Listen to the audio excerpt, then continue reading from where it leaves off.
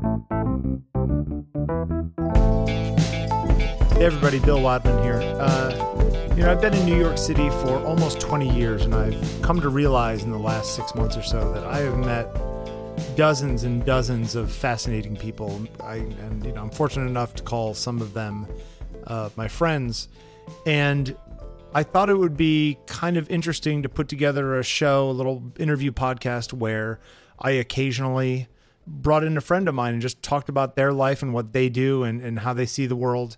Thought might be interesting for you guys as well as myself. So here we go. This is I think it might be called Pals with Bill Wadman.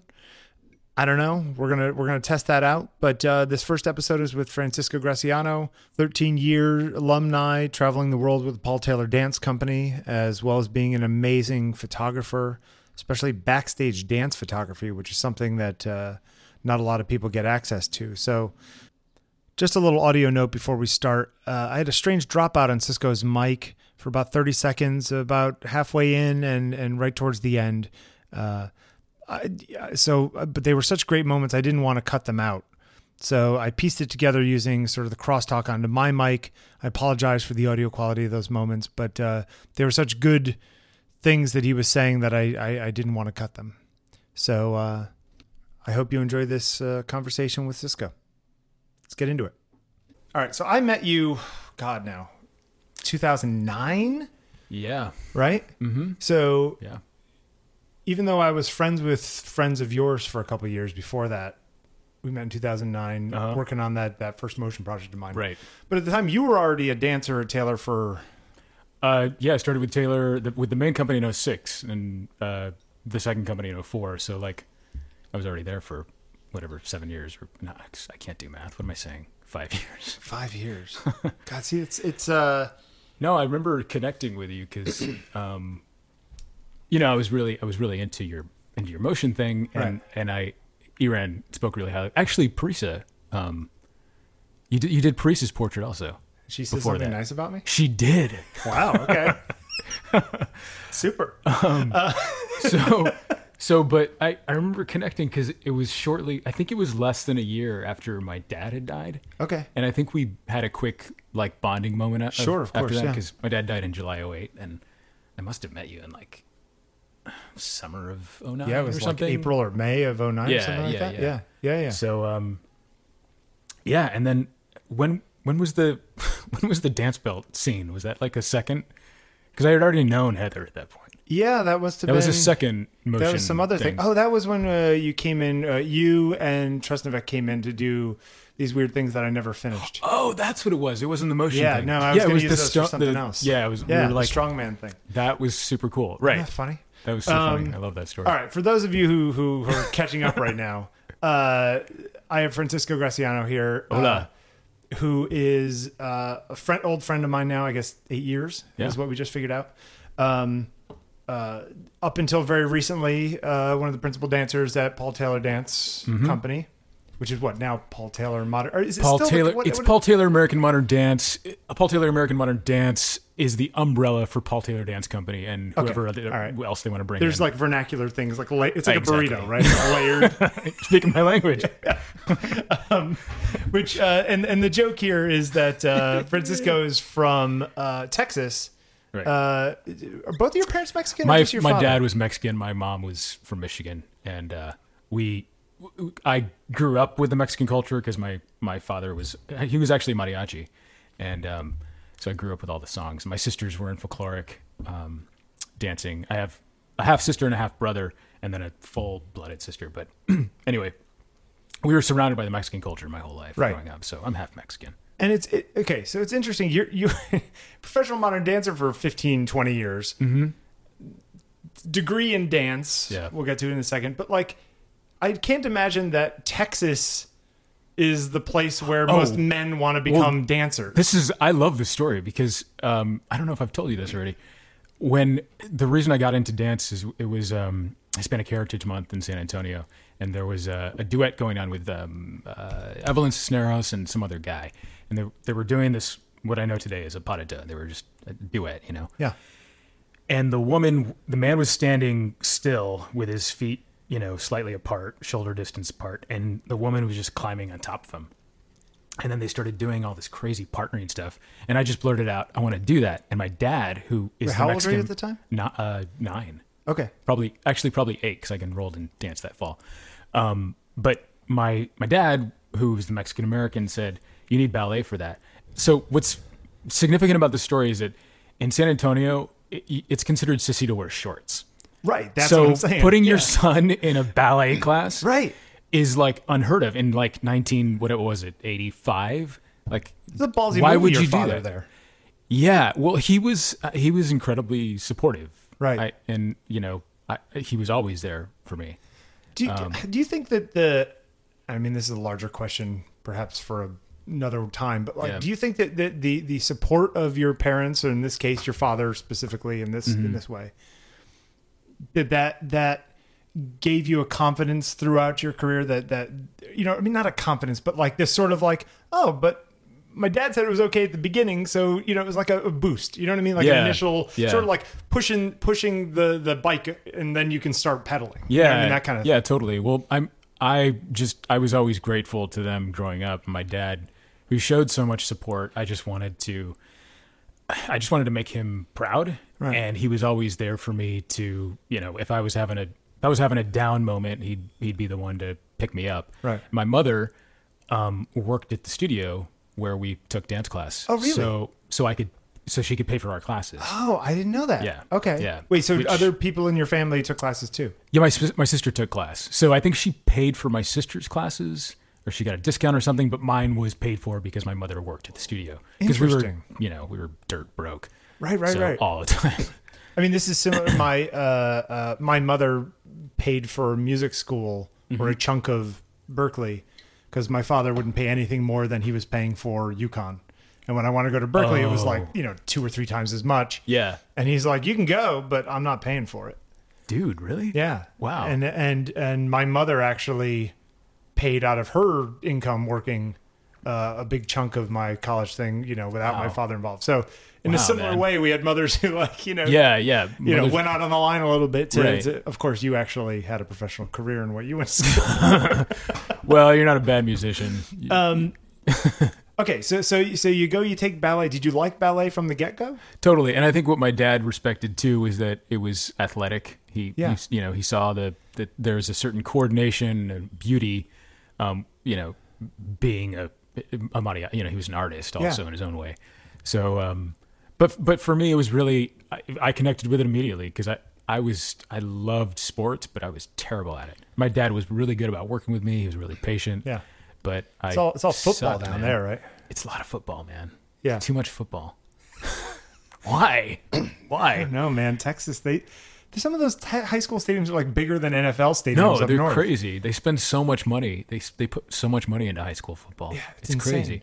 It's like a cult down there. Okay, so you're taking it, and of course, there's like you wear shorts, you're a sissy. Yeah, How does this go over when you're in middle school and high school? Dude, I got picked on so much. I went to this elementary school. I guess I started when I was in 4th grade, and I went to this elementary school, and I got picked on a lot. And then I moved schools. We were going to a private school, and then I moved to the public school system in like the middle of 6th grade. Yeah. And didn't tell anybody, and I didn't tell anyone until my junior year in high school. And You'd run off after school and go take ballet yeah, classes. yeah. Actually, a friend of mine used to cover for me and be like, "Oh, Cisco has to go. He's got mime class." That was the joke. Mime class. Yeah. Did he ever ask you to mime as like a thing? Yeah, prove it. Yeah. Let's see your mime Let's see your skills. box. Yeah. Here, pull this rope. Yeah. Okay. So, which is funny because you think, I mean, in a lot of places, and not to get whatever, but like, Yeah. you could imagine like for some women, because you like girls, Of course. that like that could have been an angle. You know what I mean? Like, oh yeah, I'm a dancer. Yeah. You didn't think about it, or it just wasn't worth the hassle? No, it just never occurred to me. Okay. I mean, I was just too involved in like trying to be a better dancer, Right, and right. like working working my butt off. And, Okay, so and you're performing a lot during like those years, or is it like the annual stuff for the school? Is it like yeah, it's mostly just the annual stuff, like the Nutcracker. I did right? 500 Nutcrackers, whatever it was. So what age Everybody did you does. say? You know what? Even when I graduate from high school, I'm going to figure out a way to keep doing this. Well, I didn't want to. I wanted to go into acting, so I applied to all these schools for acting, and I got a lot of scholarships and some funding, but I didn't get enough. But the school I went to for dance was they offered me a free ride, so it was a women's college. So Right. it was the women's college that I went to. Which is a whole other Stevens podcast College. history. Yeah, That's where right. is that? I'm gonna need another hour and a half. In Columbia, Missouri. Wow, Texas Yeah. to Missouri. Yeah, it was really not much different, other than there were more trees. Yeah. Those people were the same.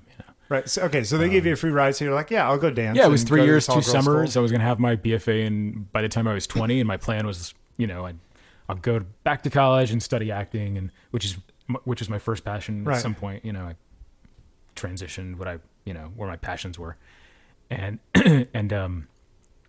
but instead, my senior year in college, I realized that I was really hooked into this dance thing, and I was young, I was 20, so why not go to New York or Right. do something? Actually, I enrolled in grad school, which was stupid, but I just decided to go to New York instead because I wanted to dance with a major company, and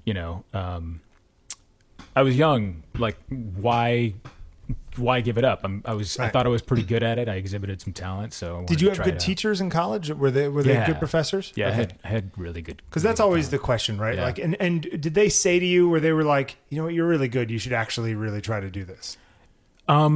Is that a thing that happens in the dance world? Because I know it happens in the music world, right? Where there's like the Yeah. people who come in and go, look, Cisco, you really do have it. Yeah. I know all these other people are here. I know they all want to be pros. Yeah. But I think it not everyone happens can be pros. I feel like that happens more in the music world. Okay.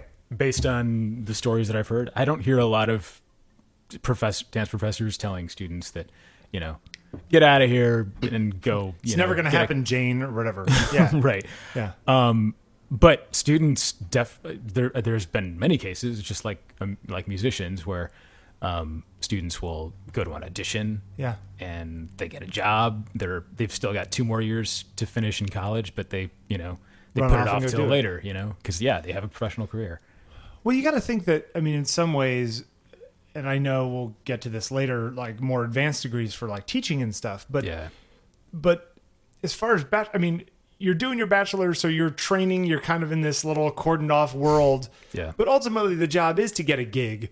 So if you do get a Yeah. gig, why not jump off and take it? Like, what does the degree Yeah. get you that Yeah. you're not getting the degree to try to get? You know what I mean? Exactly. A BFA in dance is, I mean, I'm probably going to get a lot of flack for this, but a Yeah. BFA in dance is kind of useless. Yeah. I mean, really, people just want to know that you can dance. Right. They just want to see you dance. So, I think where it becomes useful is if you want to go back to school and get an MFA. Right. And a lot of places, if you apply to, if you're trying to get a real job, quote real job, Right. it looks better if you have a college degree. Of course. So yeah. So that's why and- people do it. yeah, and let's be honest, concert dancing isn't the most secure Yeah, yeah, thing. So yeah. having a job somewhere else, some sort of backup. Yeah.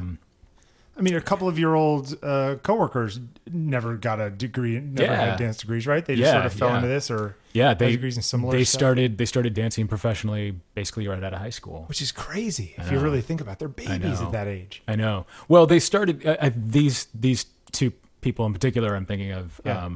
They were in the ballet world, and in Oh. ballet you usually start when you're young, and then you retire at 30, 31, maybe mid 30s. Right. A lot of the major stars even go until their late 30s. Yeah. But it's very different because when you're in a modern dance company, a lot of modern dancers, like the Taylor Company, everyone's older than 30 except for a couple of guys in the Yeah. company. Yeah. So it's a very different world. So they could start having a professional company. Yeah. You could do ballet for a while, and if you never really hit it in ballet, it's Yeah. like I can do modern because that's Because I'm still under Yeah. 30. right. Okay. Yeah. Well, little sidebar for those of us who aren't dance people. Yeah, sorry. give us Talking shop. give us the distinction between what somebody would say is ballet and what somebody would say is modern dance. Now, I will say that I have seen dozens of performances by you and our common friends. Uh-huh. There are some tailored dances that are very balletic. Yeah, sure. In just the style and structure and technique. yeah, exactly. Yeah. So give me the 2-minute version of the distinction between all this stuff. 2 minutes. Okay. Ballet dancers generally are wearing shoes. There's a set codified terminology that they, are sort of the choreographers in that mode give them. So there are certain moves in ballet that are ballet moves, and people don't stray from that very much. Okay. Slightly more formal. That's maybe? how I answer that. I don't know. Okay, fair enough. Yeah, it's slightly more formal. Choreographically speaking, ballet is usually the reason people. I think the reason modern dance sort of evolved was because people wanted to express themselves emotionally and abstractly, and ballet was there to tell a lot of stories, like the classical stories, like fairy tales and Swan Lake and Giselle and all these things. Yeah, and here come these dancers. Come along these dancers who all of a sudden are saying, no, you know what, I want to express what it's like to be a tree or whatever. Okay, yeah. Or I want to play with when did this happen? movement. This was like early 20th century, late 19th century. You have people like Nijinsky, Isadora Duncan, later Martha Graham, Jose Limon. Okay. Those folks, and they're starting to develop their own personal style and the way they move. So you could go to the Martha Graham school and train in how to do her dances, and then you can go to the Limon school and train with how to do his dances. Because if you're coming from Graham training, you go right to Limon. There is some training that has to take place. Interesting. So, yeah. Okay. Yeah, it's really interesting. It's something I've been thinking about a lot too. And it's also interesting because the guy you used to work for, who is now, how old is Paul now? 67. No, what am I taking? Sorry, 87. Yeah, right. I was thinking, yeah, he's been around forever. In some ways, sort of like the last of that generation of. Yeah, he's considered the last of the modern dance pioneers, the major people like. Yeah. And, it's interesting. I've heard all these stories from you guys about how much overlap there was in modern dance in that time with visual arts and with music. Yeah. Like that these people all worked with each other, and you'll have some famous artist design the costumes for your thing or the backdrop for whatever you're doing. Yeah. Yeah. It's like, does that stuff happen still, or is it? It's happening more recently, I think, in the last 4 or 5 years, where artists are collaborating with choreographers. Right. I think it was happening a lot in academia, because those, like usually at MFA, you're required to sort of work with do some collaborative stuff. Yeah. They're coming to get us, by the way. Oh God, they found me. Oh God, I knew this podcast was going to go awry at some point. So yeah, it's happening a lot more often, but also then it was like the world of New York artists was smaller. So, like Jasper Johns and my boss, Paul Taylor, and Bob Rauschenberg and Merce Cunningham, they were all hanging out in the same cafe together and talking about what we can do next. At the time, they didn't have any money. And the time they had nothing. Yeah. So they just wanted to make work. And now they're, Bob Rauschenberg's paintings are, whatever, millions of dollars. Millions of dollars, yeah, whatever. Which is funny because, just a side note, I think I've told you the story about Paul owning some of Bob Rauschenberg's work. Yeah. And how... Now, is that like, he gave him a birthday gift when they were 28? Like I that think kind he of just gave him something. He gave him a lot, actually. He designed stuff for certain dances, but there's a series of Rauschenberg's called, I think they're mud paintings or something. Okay. They're all different sizes, and apparently like none of them sold or something. It didn't go well at all. And so Bob gave Paul one of his, you want one of these? Yeah. It's now worth some sort of $1 million. Yeah, right. But those were guys who were just hanging out. And, right. Let's play, let's mess around. Like, who cares what New York Times says or whatever? Because now it's like we're held to these certain standards, as opposed. I just feel like you're held to the standards that got built up over decades for the Right. people who are the pioneers in what you do. Yeah. In the same way as photography. I mean, Sure, Eccleston yeah. walks into MoMA and like Right. gets a show the next week or whatever it is. Like, this doesn't happen anymore, Yeah, right? it's crazy. All right, so little Cisco gets off the bus with a Little duffel bag Cisco. over his shoulder at Port Pretty much, Authority. basically, that's how it Is that happened. really kind of Yeah, I had one suitcase. Now I have a room full of stuff I can't even fit in. right? Okay, so you you're there. You got your duffel bag over your shoulder. You show up in New York City, and the big bad world eats you up, or you get a job the first day off the bus. I was really hardcore. I knew two people who lived in New York, and neither of them knew anyone. And I had stayed with my friend who had just graduated with me. He was a theater major, and he had a studio on 40th and Dyer Avenue. And I stayed in that studio for 3 weeks with him, and then I got a sublet in Astoria. But that whole time I was up every morning. I was pounding the pavement. I was either taking class or I was looking for just a job, like a Right. gig. And I worked for Bell Atlantic Mobile. I sold mobile phones. I actually used to work in the World Trade Center kiosk. Really? Yeah, I was an awesome salesman. I was great. I was really good. I need sold to Horatio Star Sands. Trek. I sold Horatio Sands his first phone. Did I ever tell you Really? that? No. Yeah. I was filling out the thing, and he's like, I sold him like the best phone and Yeah, the most expensive plan or whatever. And I start filling out his name, and I said, okay, where do you work? What's your Yeah. employer? Because we have to check their credit before. And he goes, oh, NBC. I was like, oh, cool. What do you do? He's like, I'm an actor. Oh, really? What do you want? I'm on Saturday Night Live. Really? Obviously, I had not You're watched like, Saturday I Night guess Live I in don't a watch long Saturday Night time. Live. Yeah, but I sold him his first phone. It was kind of cool. All Anyway, right. I was a good salesman, and then I enrolled in the Ailey School for the. I moved here in the fall of '99, and I enrolled in the Ailey School for the semester of 2000. Okay, so how does that work? So, Ailey has a company. Right, Alvin Ailey's a major modern dance Right. company, and they have a school. And do all of them do that? Is this like the money-making thing, or is this the way it works in sort of almost like a medieval guild kind of thing, where like you have a school that Right. people buy into, and the good people from that bubble up? Kind of, is that the idea? Yeah, I don't think that. I think they're trying to. I don't want to speak for them, but Yeah. the model. It's apparent that the model was there originally to nurture and train dancers, not necessarily to join the Ailey company, but just train them and push them Right. forward, and you just chug out dancers. Yeah, and all these companies do the same thing. Yeah. The Ailey School has a really great. It's got a great program. Yeah, why'd you choose them? Two reasons. One, I loved Ailey. I thought they were great. Yeah. I knew I could get, if I was at the Ailey School, I could get really good training. But I mean, I thought I had good training. There was some stuff that I really lacked. Okay. And what I saw in the Ailey School, I realized I could get if I was there for a semester. So, so I did it for a semester. But I also realized I don't know anyone in New York. I don't know any of the dancers in New York. Yeah. I need to make my connections. So I was 21 and I enrolled in the Ailey School, met a lot of people, and in some circuitous way, I ended up getting an audition for a job that got me my first job with a company. Okay. And it was all because I knew someone who went to the Ailey School.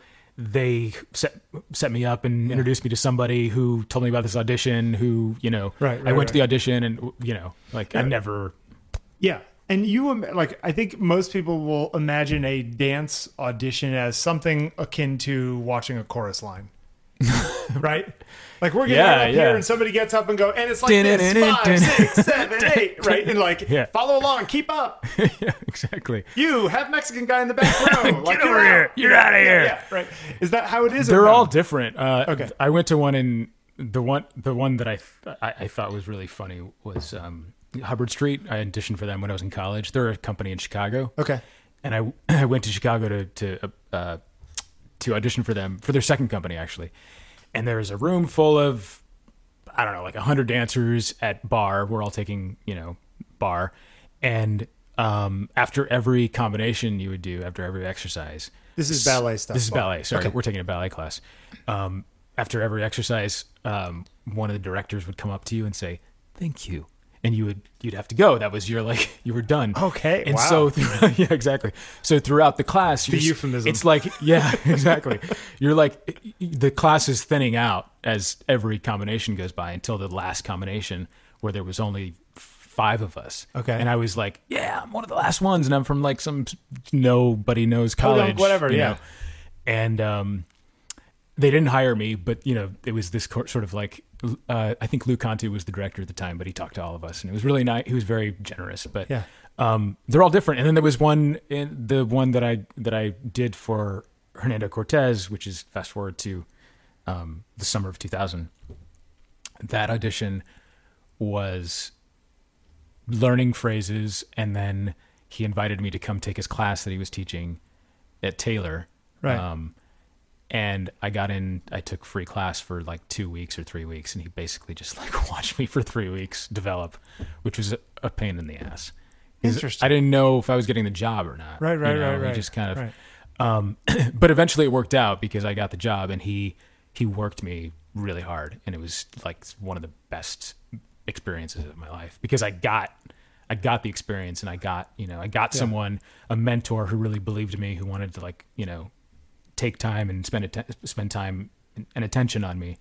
And I thank him every day for giving me that. So how many companies have you been in your time in New York? In any sort of formal way? Yeah, formally, I mean, because there's a lot of pickup companies, Sure, yeah. so the members change, but like Cortez and Company, and then, Ben Monastery Dance Company, and then Cortez and Company, and then Pascal Rioux, Okay. and then Taylor too.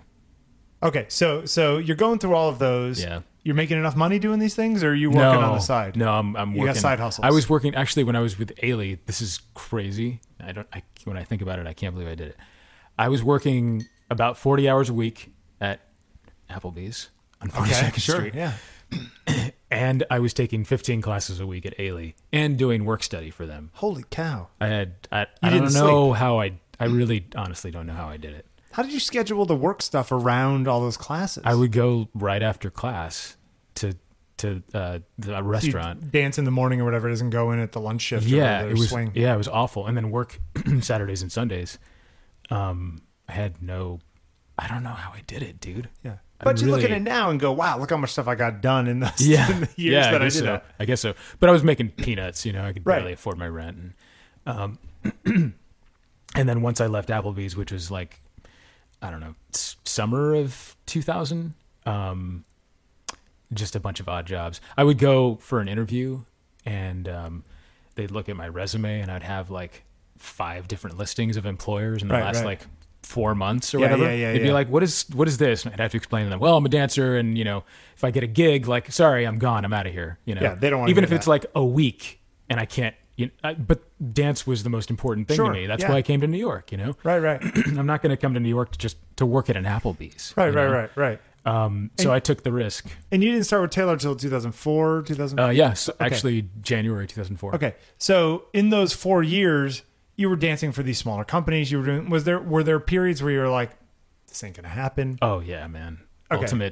Ultimate depression. Was it lots of up and down, or was it just sort of this slow sort of slog of like, oh, this just isn't happening? Yeah, and it was both. It was a lot of up and down. I'd get like really good opportunities. I got to work with Robert Wilson twice and got to know him really well. He's a major director of opera. Okay. And he's very well known and very well respected, often feared by singers and everybody else who isn't a dancer. Right.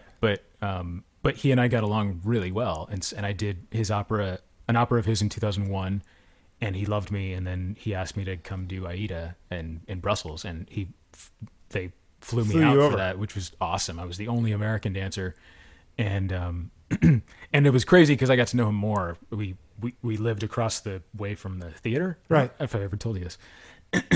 And I had my own studio, and he lived in the studio above me, and we had like a couple of days where we would just like hang out and drink wine, and I'm sitting here with Bob Wilson, the Bob Wilson, and we're just like shooting it, Yeah. We're talking about art. He's telling me like that one's from Bali, that's from whatever, because he's got all his artifacts all over the place. Everybody's just somebody, right? Everyone's just a person. He's just a guy, you know? It was cool. I think the fancier the people are, the more levels of veneer and safety they have before they let you into the inner sanctum, as it were. Yeah. Yeah. You know, that for kind sure. of thing. And I'm sure in your world, there's people who are just like, oh my God, that guy is such an a-hole, or that woman is such a whatever. Yeah. And then some people are like, well, I never had a problem with her. Like, we got along just fine. Yeah, absolutely. Lots of that. Yeah. And because, I mean, people, I just think, I don't know, this is a stupid phrase, but people are people. And they're, you know, they get along with, if you're in a position of rehearsal director or choreographer or director or whatever, you get along with certain temperaments than others while you're working. Yeah. So I think you could get a different impression from someone if your temperament is different. Right. But then you could go out and have a drink with them, and it's like, you know, they're super fun. You guys get along really well. Right. Yeah.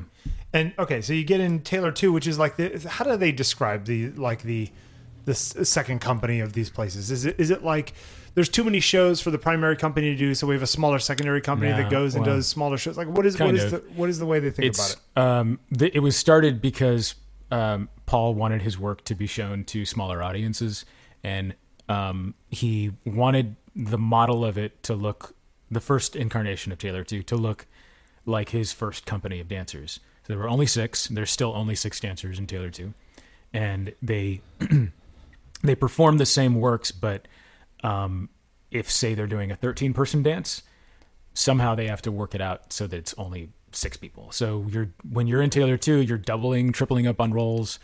Okay, so it's not simplifying the choreography as much as it is trying to make it work with less people. Yeah, with less people and smaller spaces. And there's a lot of outreach. You're doing a lot of residencies.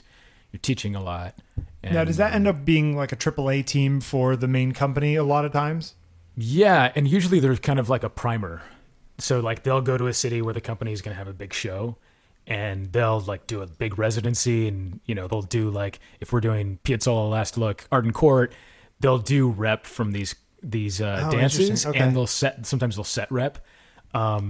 And then so the community has an idea of, oh, like I've had an experience with Piazzolla or Arden Court, which I think it's a great model. It's really, I've seen Esplanade. Let's go see it with the main company. Yeah, exactly.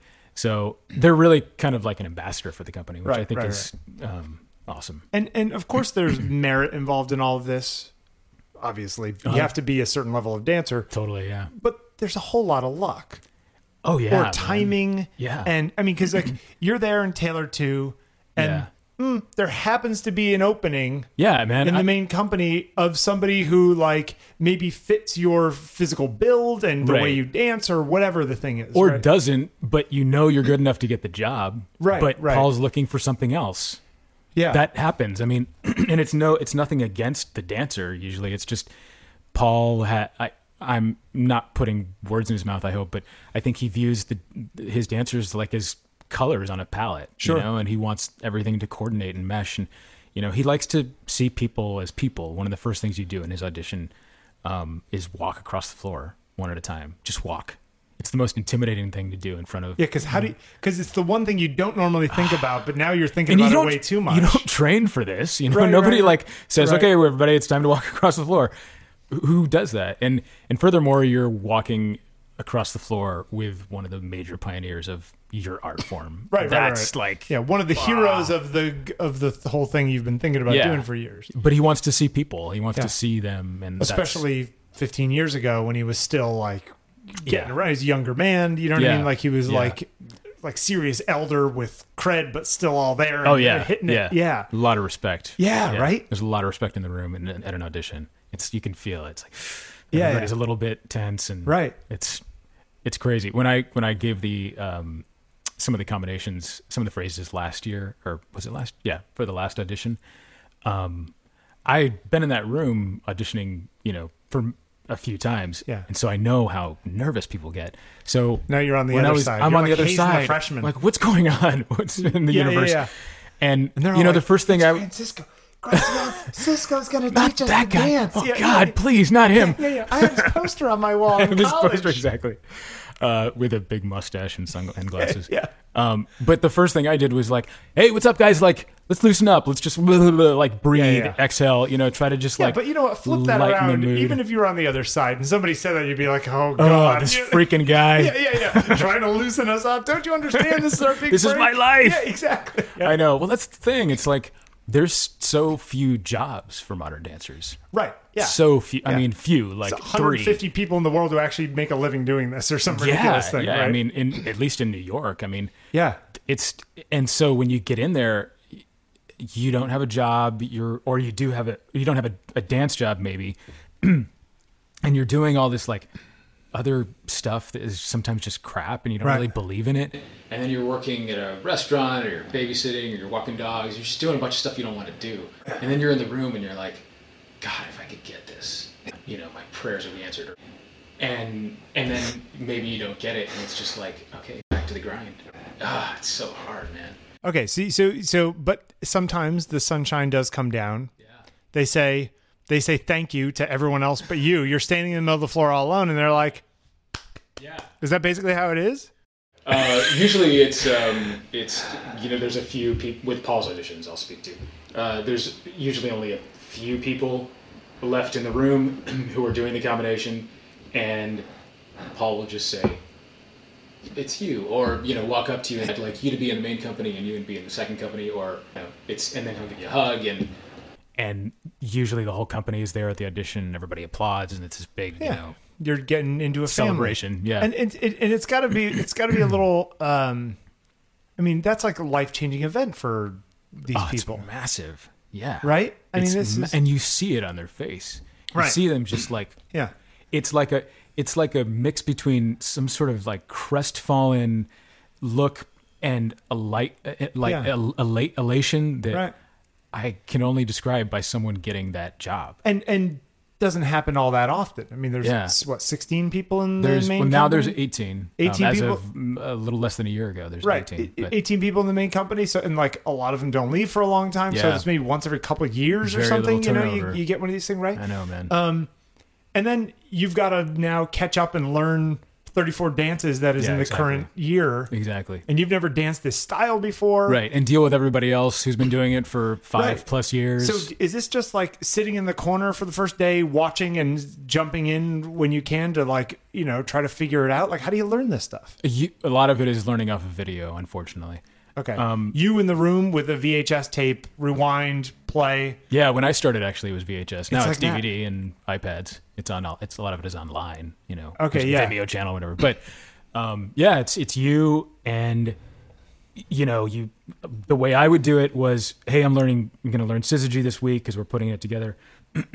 Rob, can you give me counts for syzygy or talk me through What does it? that mean? What's counts? So every movement, not every in every dance, but Right. in a dance like, let's say, Cascade, Right. there are counts for every movement. Okay. So, if I'm going to raise my hand, it's on 8. If I'm going to okay. drop and do a head roll, it's on 7, 2, 3, 4. And these are sort of like in the acting world beats that you have to land on. Like, I know I'm Yes. doing this, but these are the Yeah. places I need to land it when I need to land on Exactly, and specific parts in the music, and then you have to, there's a weird retard in the music over here, so just pay attention to that because you're going to go 1, 2, 3, 4, 1, 2, Yeah. So it's helpful to. Is it do ever a that. thing where it's like the last guy who did it actually did it a little odd and you actually have to go back a couple of people? Yeah, that Like, happens. That happens a lot. It's it's like anything. It's imperfect, and right? and he, you may see him do that on one videotape and then see him do it or her do it on correctly on another yeah, videotape, yeah. and you're just like, what am I supposed to do? I don't get That's it. the weird thing about music and dance. I guess they're similar, where it's a this is a recording of a performance. Yeah, right. Where right. another performance Anything would be different. can happen. Yeah, And so if there is this is the one performance of this dance or this work that was archived. Yeah. This is the canonical version of, dance number 6. Mm-hmm. It's hard. I mean, because you can't really, and then Paul changes stuff sometimes, and he'll change, or things will get cleaned. So you'll see a dance that was made. Let's just take something that was made in '85, Right. And the spacing is a little unclear, But when you're learning it, you learn it as one thing. Like I'm on the right side of this one person. And then you're in the studio and you're putting it together and you're in someone's way. And you say, but I'm on the right side of the person. No, you're not. You're supposed to be on the left side. I've been doing this dance for 5 years. Trust me. Yeah. Then you go back to a tape that was made a year ago and you say, oh, that person's right. I'm making up a hypothetical, but this kind of thing happens a lot. You're wrong, or is it like the dance has changed in the last... Because some of these dances are 40 years old, so it's like... I mean, the dance morphs, and again, like it gets clean. Like in that particular instance, it was like, well, this dance was new, and that particular part of the spacing hadn't really been addressed yet, or they had just put it together and they performed it right away. You know, like that stuff happens a lot, right? And sometimes that is actually the spacing that you learn off the original video, but Paul's changed it, so. So then you're going like, okay, oh, geez, like, right, how am I supposed to know what I'm doing when I come into rehearsal? Yeah. But that's just the way it goes with a company like that. And how many, on average, I know this is all fluctuates and stuff, but like, how many days a year were you rehearsing versus making new dances versus performing on the road? Yeah, I know you guys do like, what is it? Is it like almost 3 weeks at Lincoln Center? 3 weeks typically every year. Yeah, you're on the road for what? 10 weeks a year or something like that? At least. No, more than that. We're, I would say in a typical year, a good year, 30 weeks at least. Yeah. And that's what they quote, the booking agent quotes. Yeah. We try to have these people on the road 30 weeks a year, have them out there. And and Paul, or nowadays new choreographers are coming in and working with the company, coming up with new dances.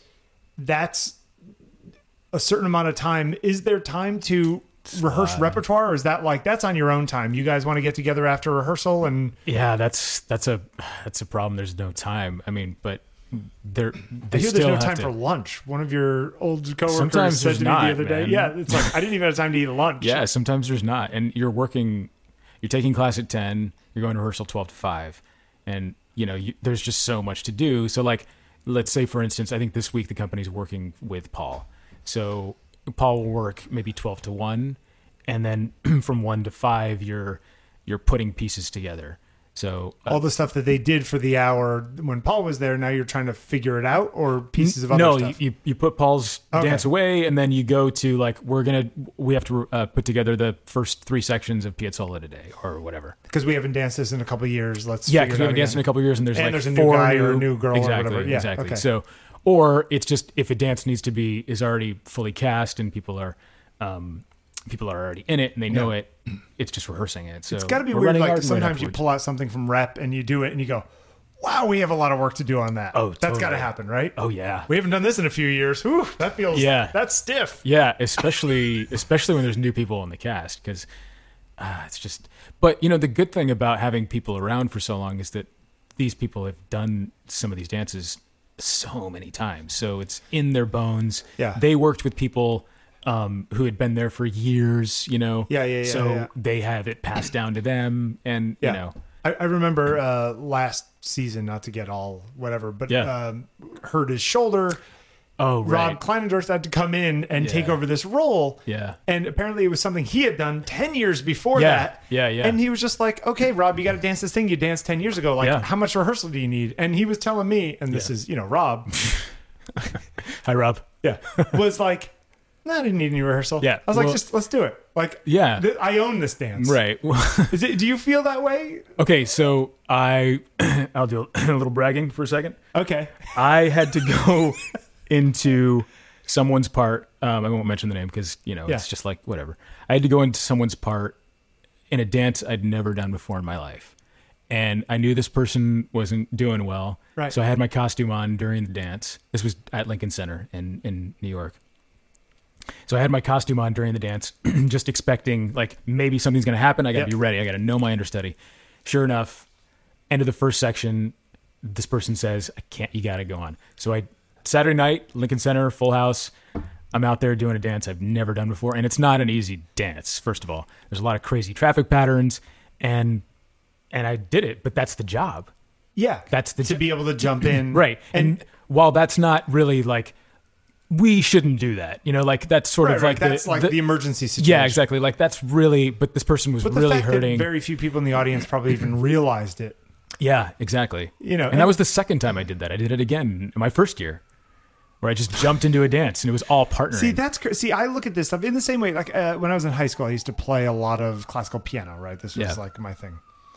And you know, you learn a 17 or 20 page piece, some like 20, 15-minute piece. Blows my mind. Well, in the same way, right? That like there are people who will learn that and actually still be reading the work on the paper. Yeah.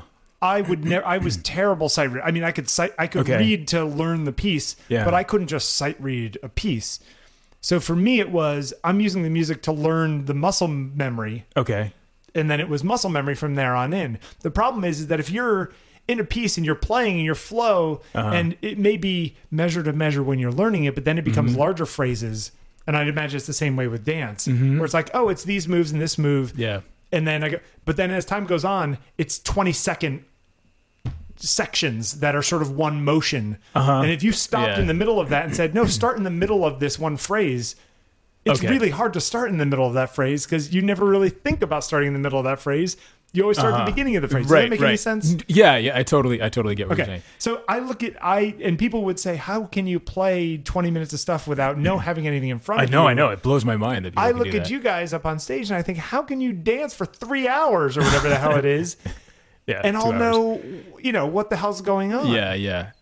I don't know. I think personally, piano players, I admire that muscle memory more because the muscles of the hands are much smaller than the muscles of the body. I mean, like you're talking about, there is a muscle memory, and I can probably today still go into a dance like Arden Court because I did it so many times, but it's a full body experience. Right. Whereas with piano, there's all these tiny little muscles in the hands that, I mean, like yeah. I've heard this like from you and from a lot of piano players. Like if you're not practicing all the time, the piano, you can lose it pretty fast, right? Oh yeah.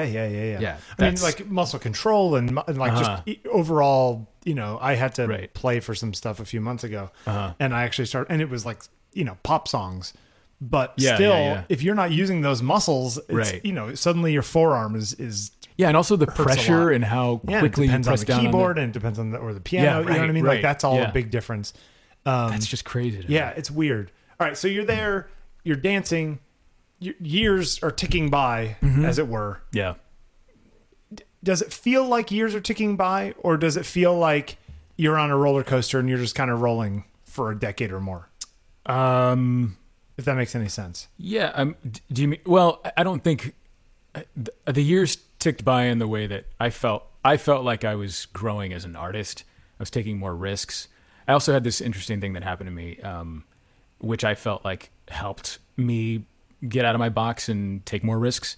My first year in the company, we were performing at City Center, and I just, as a rule, never really read reviews during a season. And someone had come up to me and said, "Have you read the reviews?" And I said, "No."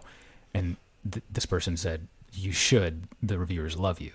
And really? So I read, and there was all these reviewers had said amazing things about me. Jennifer Dunning, that was her last year reviewing for the New York Times. Right. She said something like I was a virtuoso star, and just like blown away. It was my first year in the company. How amazing. Wow. Like this is like a great place to start. Second year, third year, fourth, nothing. It was like really crickets. I mean, maybe like a little blurb about like he was in this thing. Year and then right. So like nothing, I mean, in 2009, in 2009, I was, featured as one of the 25 to watch in Dance Magazine. Yeah. And that was a cool honor, but like nothing. But what was great about that was that it gave me, I felt like, and this is obviously the wrong notion, but I felt like no one was watching me. If no one's watching me, I can do whatever I want. Oh, interesting. When you weren't getting noticed. When I wasn't getting noticed. You felt like you could take more chances. Yeah. Which is interesting. You think that it would be the other way around where it's like, oh, they say I'm good. I guess I am good. I'm going to like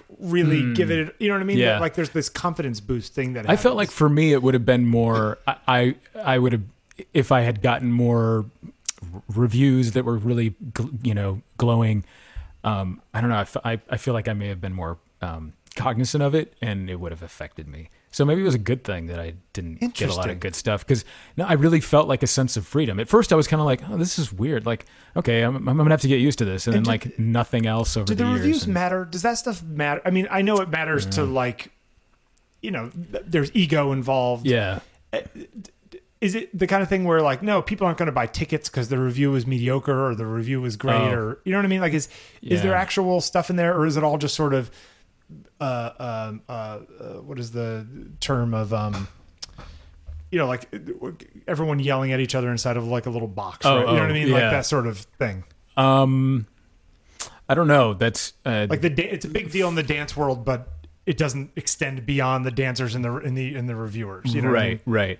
I don't know. That's an interesting question. I feel like as a dancer, if you want to have like notoriety when you leave the major company you're with, having a lot of reviews from critics, there's just little quotes, is helpful. You can put on your website and you can say, sure. "This is Yeah, look, yeah, look, I'm a great dancer. All these people think so." Over the years.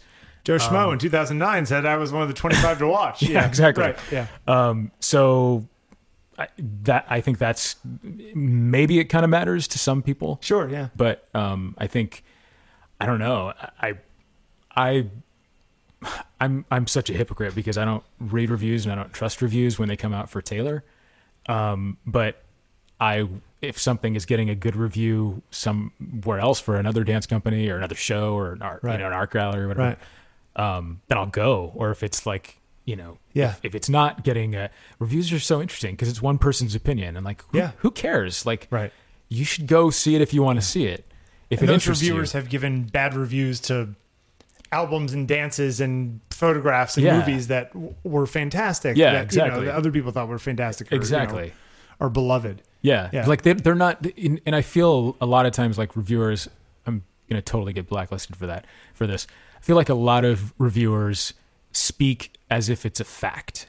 Do you know what I mean? Yeah, yeah. As opposed to like, their this authority is is all they my, got. right. Yeah, exactly. Maybe. Yeah. And I feel like it's as opposed to this is my experience, and not this sort of all knowing authoritative, fact-based That's review. true. I hadn't thought of that. So it bugs me. And okay, so when I met you, you had just started. Correct me if I'm wrong. You had just started taking pictures backstage. It was around that time, right? It was like the mid. Yeah, actually, it was late that 2000s? same year because my dad died in 2008, and I had this moment of I have to do what I love in every aspect, So I bought a camera in 2009, like January. Because 09. there's time backstage, because you were seeing things you wanted to record. Like, where was the original impetus? All of that, or I was just so enamored and surprised by the love and support that people were showing each other backstage. Right. For this company in particular, because I'd been, with a few other companies, and it wasn't like this. It wasn't warm like this. And but there was also struggle. There was drama. There was speed, and I just wanted to capture the humanity of people backstage because I feel like my idea was that dancers are the superheroes of our modern age, right? Like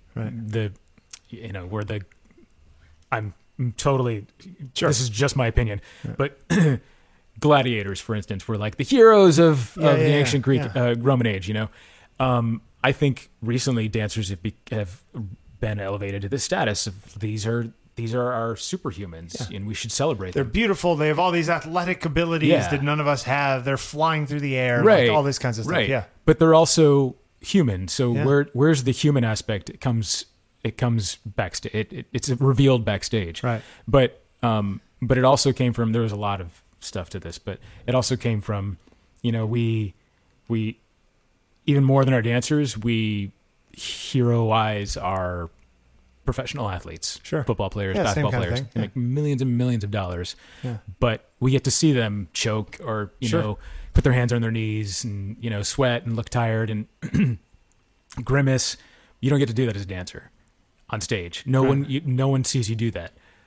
You see that when you go backstage and you let it all, just feet are bleeding. Your and feet are bleeding. Yeah, you're all bruised up. Yeah. Nobody knows what's going on, and when you're on stage. Right. How much? Yeah, twisted ankle, bad knee. Exactly.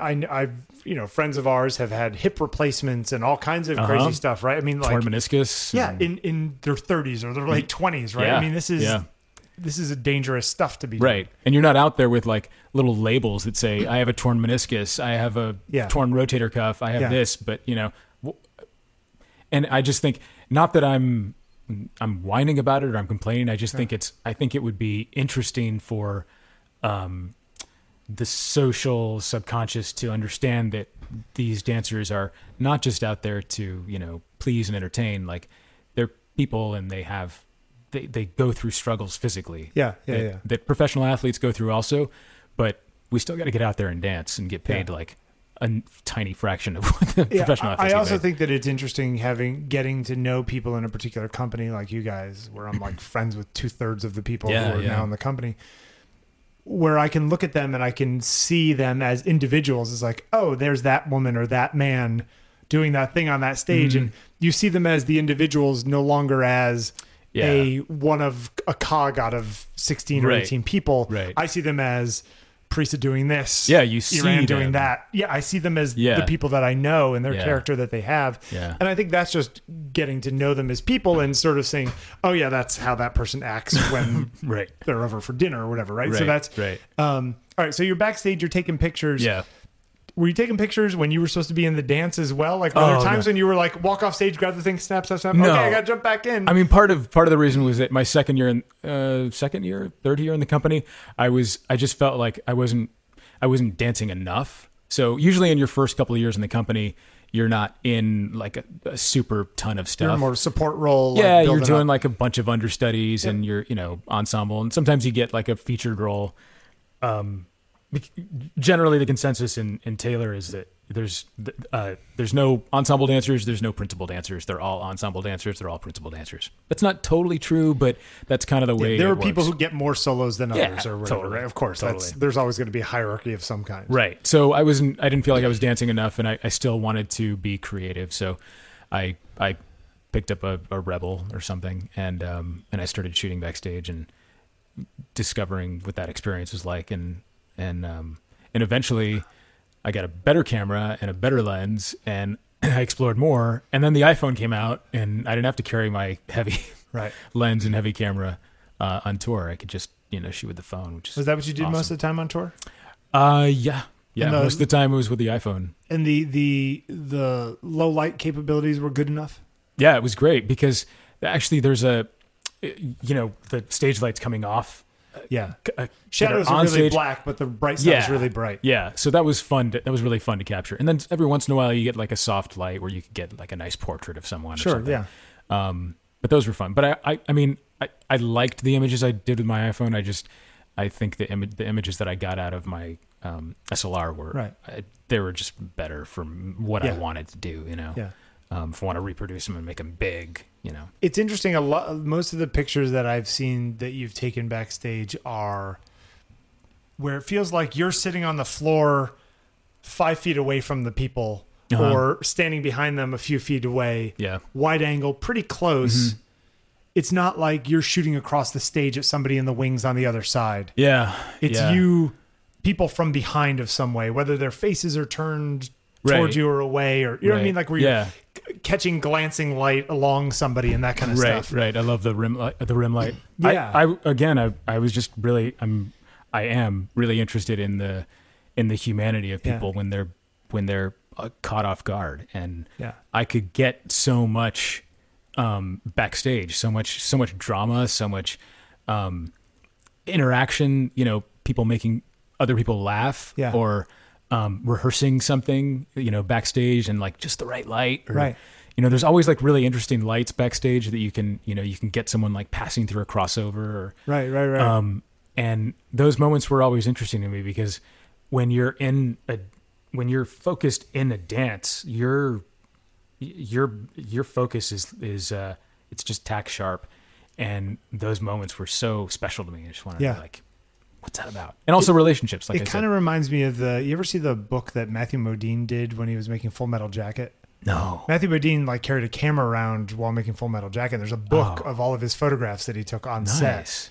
And in some ways, see that. this is kind of interesting. It's similar kind of thing, right? Yeah. Where you're there primarily as a dancer, but like in your downtime, you're also capturing the spinning thing that's zooming around you. Yeah. Which is kind of a really interesting thing. Mostly black and white. Where do you land on that? Mostly black and white. Because the color doesn't add that much, doesn't look like anything. The colors of the light mess around too much. Like what is? For me, it was the colors of the light, but I was also more interested in the shadow and the toning for what was going on backstage. Yeah. And I felt like I got a nicer quality image that was black and white, as opposed to. Plus, for me, black and white. Noise is less of an issue in black and white. People don't care as much. You can always add more grain. Exactly. Like it looks, like it actually kind of looks good. Yeah. Sometimes I'll add grain to a photo, but for me also black and white connotes the sense of memory, and for me, I have a really bad memory.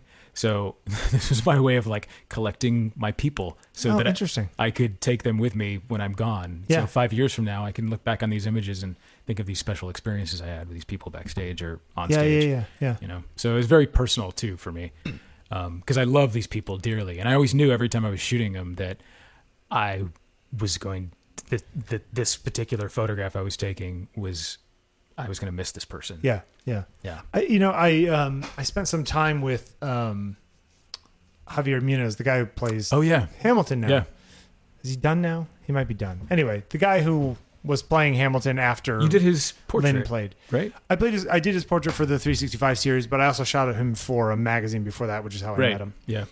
And I remember talking to him and kind of saying, hey, how does it feel to be like the toast of the town right now? And he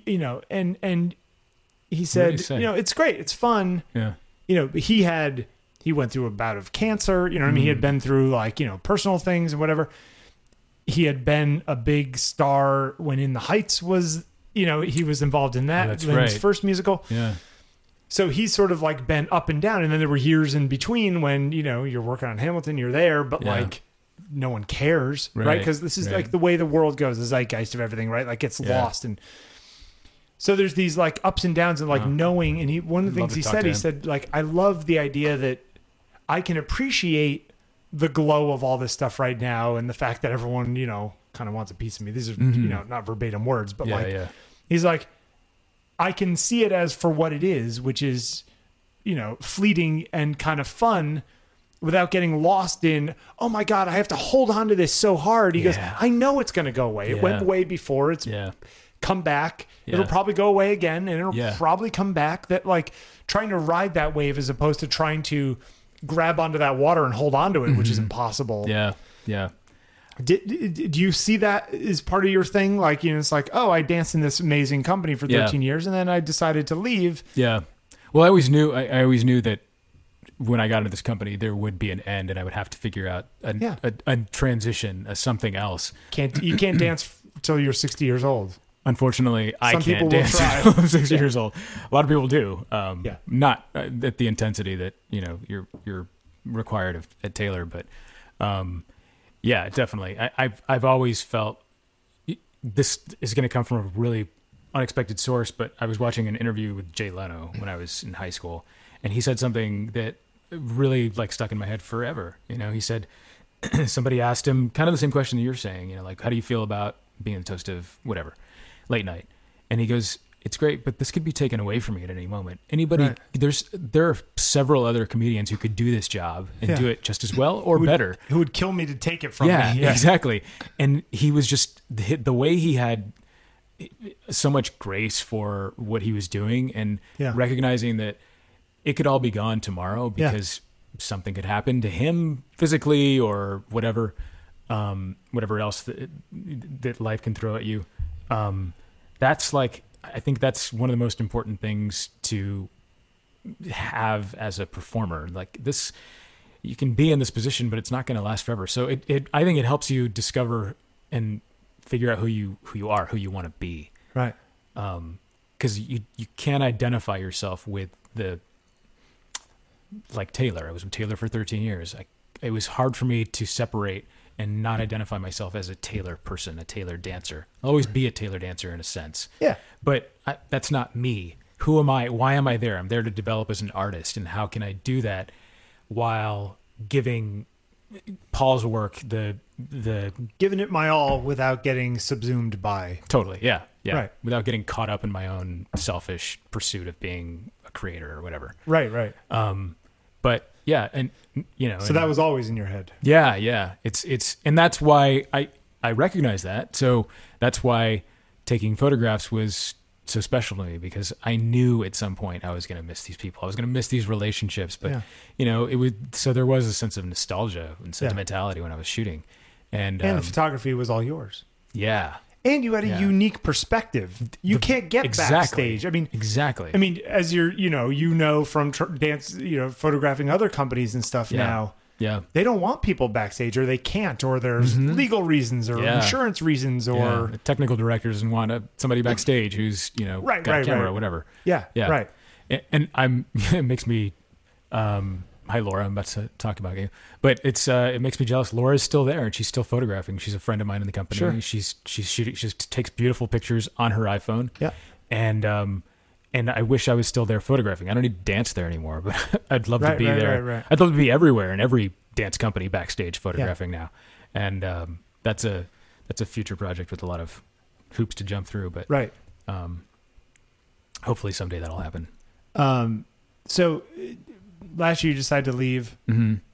This finished July. up in June of July this year. 31st was my last day. July.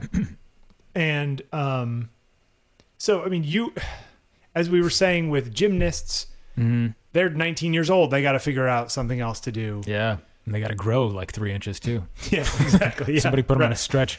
Dancers get to their mid 30s or mid 40s or mid 50s in the case of some people, probably. They retire. They got to figure out something to do. Now you have the photography thing. Do you see that as, no, this is definitely what I'm doing? How do you merge that with dance? Like, obviously dance was probably 80-20 for the last few years. Yeah. Is it now 60-40?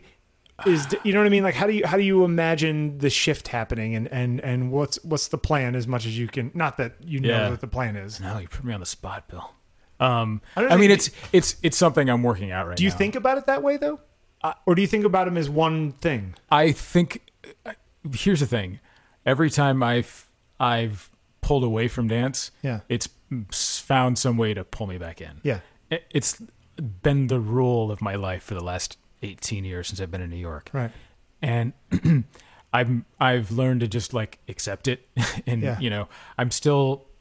I have an affinity and a love for teaching that I've discovered in the last year. Right. And I enjoy it. People have told me they like my classes, so I'd like to explore that more. I want to keep teaching. I did start choreographing just small, tiny little things a few years ago, and that I'm really interested in that. I want to stay curious about that. Is that the kind of thing where dancers, when they're younger, are either the people who kind of want to become choreographers or the people who want to kind of stay dancers? You know what I'm saying? Like, is that a distinction that people make? Yeah, I think so. I think some people have an impulse to create, and others have an impulse to just express someone else's and perform someone else's notion and idea. Yeah. And I think in my case, I was really feeling like, because of earlier what I was telling you, like, oh, I have this new sense of freedom because nobody's watching me. I'm gonna like do my own thing and be wild on stage. And that what came with that was realizing that, oh, I think I have an interesting voice and an interesting style that I want to develop more and investigate more of. So, and trying to find that underneath layers of other people's dance that you've been doing for a decade and a half. Exactly. And that's one of the reasons why I left Taylor, because I felt like I was developing, my movement was developing in a way that every time I would do Taylor, I'd take 2-3 steps back, where I couldn't really like listen to myself because I was devoting myself to one person's style and one person's work. And I respect Paul, so I wanted to do his work justice. But at some point I just realized, like, I need to like get out and like, and you were the one who was like, you ever choreograph? And I was like, no. And you said you should. Do you remember telling me that? I don't remember that. Yeah. That was a big shift in my brain at one point. Really? Yeah. And then of course your podcast, like, on taking pictures, now that we're interesting. Now that we're all getting mushy about Bill. It is. No, it is. Yeah. I mean, I didn't think about it before then, but then I was like, yeah, maybe I'll try something. And I made a duet with Anne Maria Mazzini, another former Taylor dancer. Right. And I realized, oh, like there's something here. It wasn't a great dance. It was just a little duet, you know, but there was something about it where I felt like, okay, there's a tear in the fabric of, you know, space time where I can see myself doing something. And there is, I mean, as somebody who used to perform other people's work myself, it's a very different thing than starting with a blank piece of paper. Yeah. And saying, what do you want to do? Yeah. And you have to like make a first mark, whatever that is, right? Yeah. And that is a very different sensation being on that side of that line. Yeah. It's intimidating. And when you look at that, do you think when you if you're in that situation, do you think and go, oh God, now I have even more respect for Paul and all these other people? Oh, way more. And way more tolerance for like something that I don't particularly like that I think might be bad, you know? Like, well, at least that person's putting themselves out there, you know? I had a completely chance conversation with this guy, Gus Solomons Jr. He's been a dance legend for ever. He's probably in his 70s or something, but he still dances. And he's incredible person to talk to. You should actually interview him. Okay. He's great. I happened to be sitting next to him at a dinner once with a friend. It was like just 5 of us, and then Gus and I sitting next to each other. And I was asking him a lot about creating and you know, we were talking about this, and he said, yeah, you just got to push. You just got to keep doing it, keep hacking at it, you know, chipping away at the stone, because eventually something will happen. Maybe you're going to be exhausted, maybe you're going to be sick, you know, but you have to keep pushing. And I think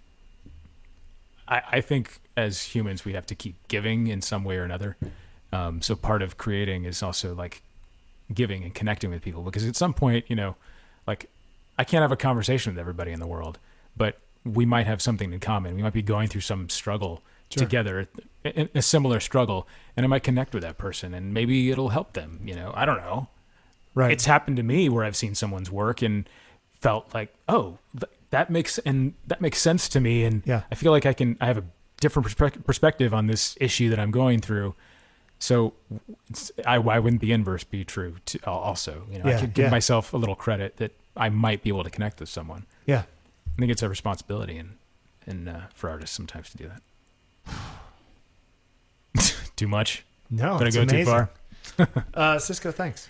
Dude, this is awesome. Yeah. I feel so fancy. See, now I know like the backstory. You know so much. You know too much. You're next. It's dangerous. You're next. You should interview yourself. Yeah. All right. Well, let's go get some dinner. All right. Bye. I'm hungry.